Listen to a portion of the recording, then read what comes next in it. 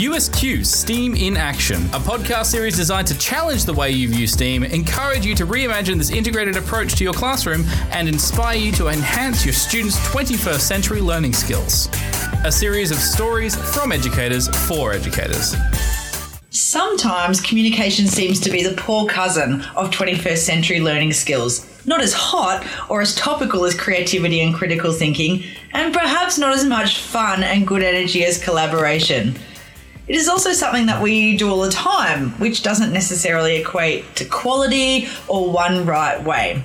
In fact, cross-culturally and in different contexts, there are numerous ways to communicate knowledge and understanding in ways that are valuable and should be valued, particularly when positioned next to traditional Western ways of viewing our world and experiences.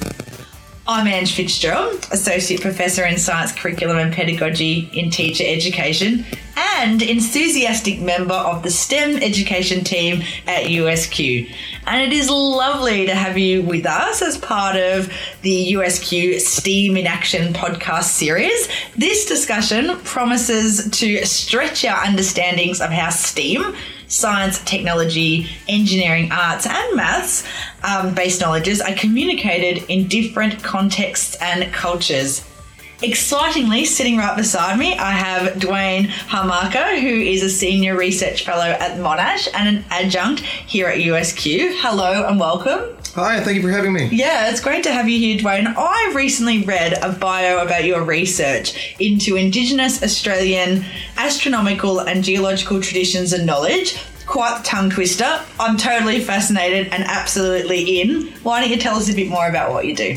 Fantastic. I've got a very rare opportunity to work with Aboriginal and Torres Strait communities across the country. I sit and learn from the elders about their star knowledge, and sometimes their sort of geological knowledge, how that connects together. It's an amazing opportunity to explore some ways about how different cultures see the sky, how they conceptualize different kinds of astronomical phenomena, and how, in their words, they read the stars.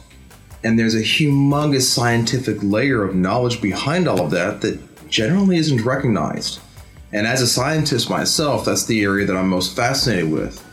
But getting the opportunity to sit with these elders and have them explain this, and then show me how they communicate that knowledge that gets passed down for thousands and thousands of years without degrading, is an honor and a privilege. And it's fascinating.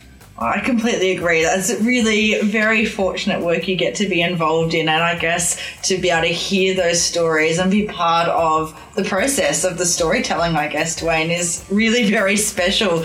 How is knowledge communicated? I think I'm really interested to hear what you're learning from your experiences and time with traditional folks sharing their stories. It's really fascinating. I mean, obviously, as an American, this is very new to me, and it certainly was when I came in, still is. It's a constant learning process. But the elders are fantastic at showing me how a simple song, or what seems like a simple song, can have huge layers of knowledge encoded in within it. Some of that is cultural knowledge, it's law and practices, but there's also a lot of science. So songs and dances, the stories and the narratives, and this is one area in particular where I think it's really unfortunate, because a lot of people today, non-Indigenous people, think, oh, they're just myths and legends, like fairy tales. It's like, well, no. If you've got a huge body of knowledge that you want to pass on to successive generations, and you don't want it to degrade, you don't want people to have to list or memorize long lists of, words and facts. It's boring as anything. Poor science students get hit with that all the time, which is why what you're doing is fantastic. That's new ways of doing it. But they encode these things in stories, memorable stories with, superhuman feats of strength and gods morphing into animals and things you're going to remember. But also these descriptions about how the process works, the story, the narrative, encodes all the scientific knowledge in there. So when the elders are sitting and explaining this to me, and every time I sit with them, they get deeper and deeper into the knowledge. The first couple times I think, oh, this is really neat. There's a little bit of stuff here. They kind of smile at me like, you have no idea what you're getting into. And then every time I go back and sit with them, they reveal more and more knowledge that's deeper and more complex. And, what I thought would be, I didn't really know what kind of project it was going to be, but I didn't know how long it was going to take. But after the first couple of meetings, I thought, okay, there's quite a bit of stuff here, but I can work with this. Now it's like an avalanche. And they still haven't even come close to giving me the upper levels of knowledge. Can you share an example of maybe a story or something that starts to illustrate what you're learning and experiencing through these discussions and stories? Absolutely. So one of the main areas that I work is on Murray Island in the Torres Strait, Mare. Everybody would know this is the home of Eddie Mabo. When I go up there and learn from the elders, initially, when I sat down and said I wanted to learn about astronomical knowledge, they're like, oh, I don't know too much about that. And then I sort of rephrased it in the terms of star knowledge. And some of the elders who initially said they didn't know too much about that, after weeks and hours of interviews and notebooks filled with knowledge, it was a huge quantity of knowledge they did know. So one of the things they taught me, for example, is a song called Hwere na Skysreda. Hwere is a Merriam-Mir, that's the language they speak there. It's a word for a star. And na Skysreda basically means twinkling. So one of the uncles sat down with me, Uncle Alotapa, one of the senior elders in the island, and he starts singing this song. And it's a very upbeat song. It was written by a Merriam man back in, I think, the 1960s, named George Passy. And everybody on this island knows this song. The elders, the children, everybody knows it. And the song talks about how at a certain time of the year, it's very calm outside. There's not a breath of air. The islanders call it the doldrum. A little bit later in the year, hot, still, beautiful weather. But you look up at the stars, the ones that are high above, and you notice them starting to twinkle very rapidly.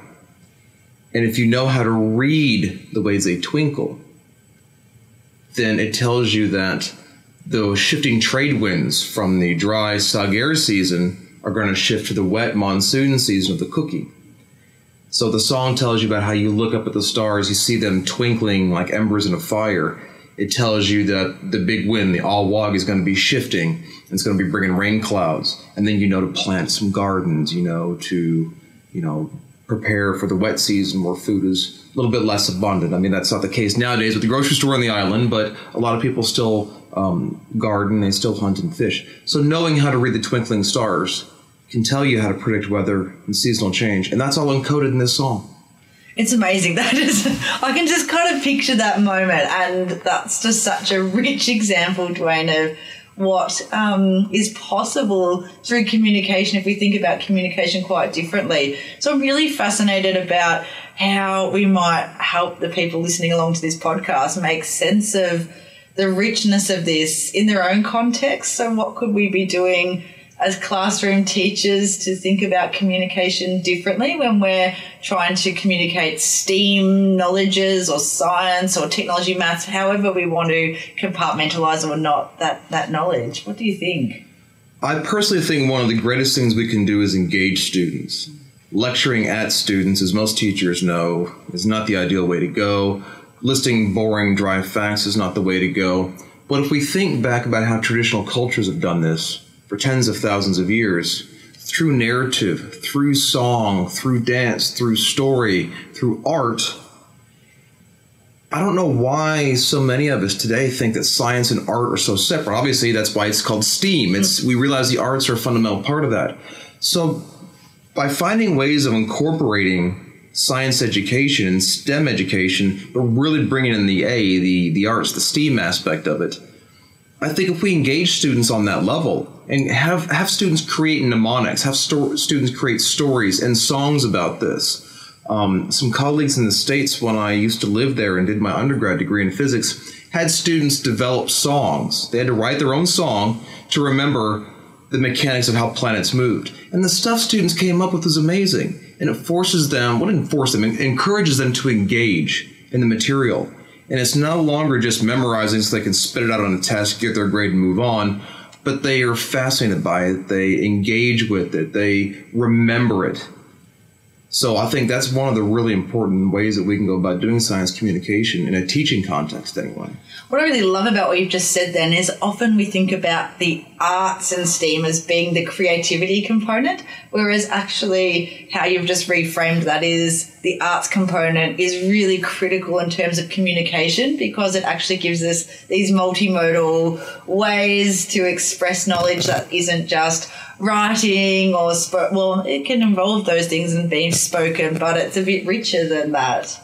It is, and one of the things that I did when I was at the University of New South Wales, I developed an undergraduate course on Aboriginal astronomy, and it was more of a tutorial style class. It wasn't a lot of lecturing, but what I had the students do as a major assessment was develop an education curriculum.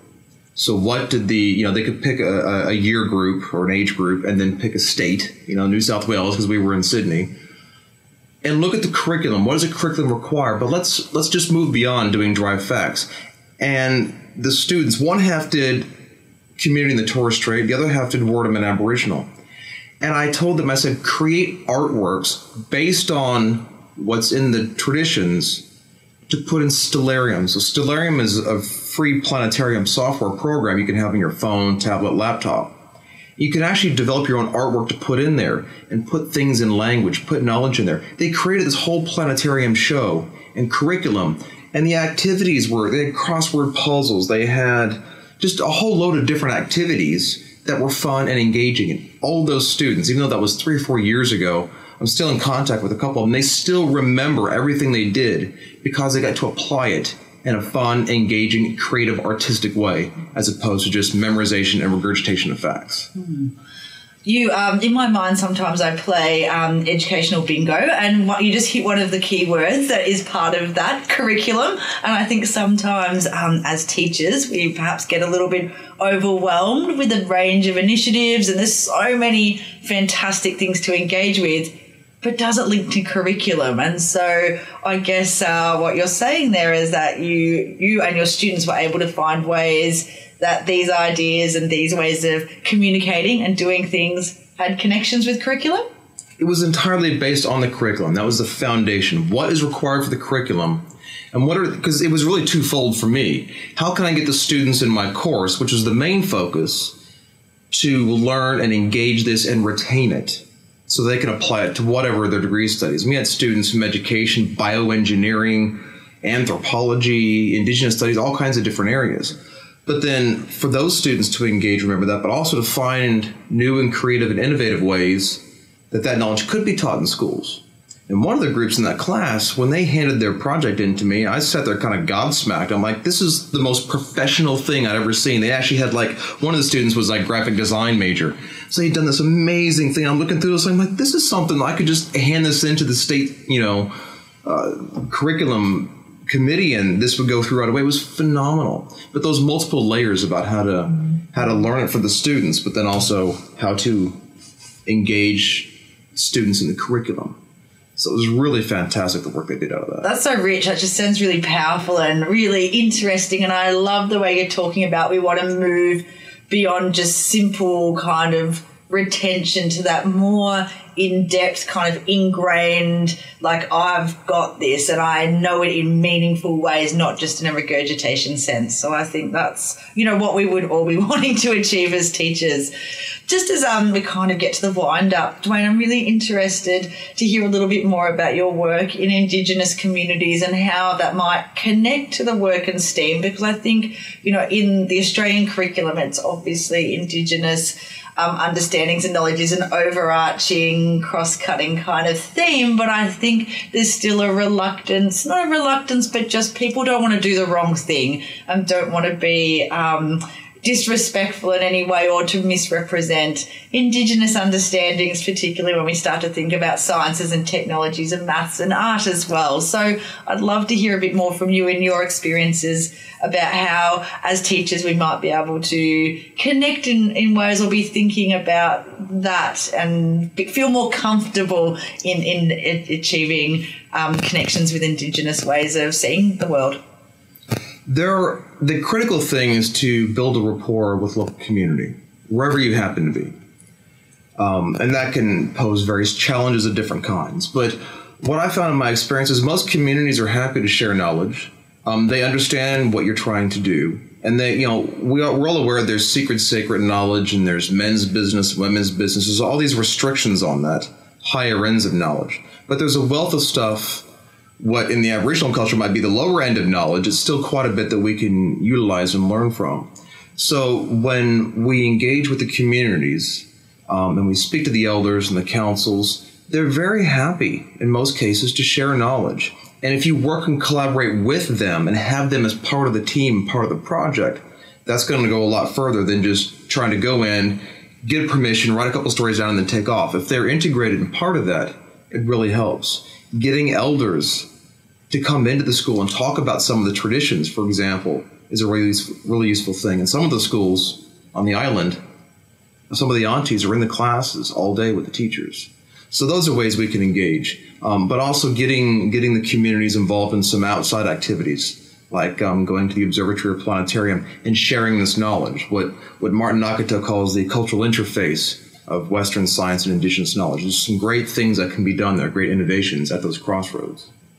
Dwayne, thank you. You've just really put that in a perspective where I feel like I could achieve that. That's, really something I could go out and do today and do that and start to be integrating Indigenous knowledge in a meaningful way into my classroom. But also an additional thank you. I think you've just elevated communication from the poor cousin to my new favourite, really, because I think that by opening up STEAM as a way of thinking about things and thinking about the role of arts in particular as a communication tool, then that's really fun. I like that there's ways that we can really engage our students, whether they're in prep right up to year 12, in meaningful ways that are going to bring knowledge and understanding to life and be relevant. So thanks for your time and thanks for your great insights. Oh, thank you for having me here. No worries. Feeling inspired by the USQ STEAM in Action podcast? Why not join us in Term 4 for the STEAM in Practice workshops? These online sessions will build on the podcast by providing you with a range of interactive experiences and practice tools so you can use STEAM as a vehicle for integrating 21st century learning skills in meaningful and authentic ways in your primary or secondary classroom. Visit usq.edu.au/educational-engagement for more information. A project of USQ Springfield.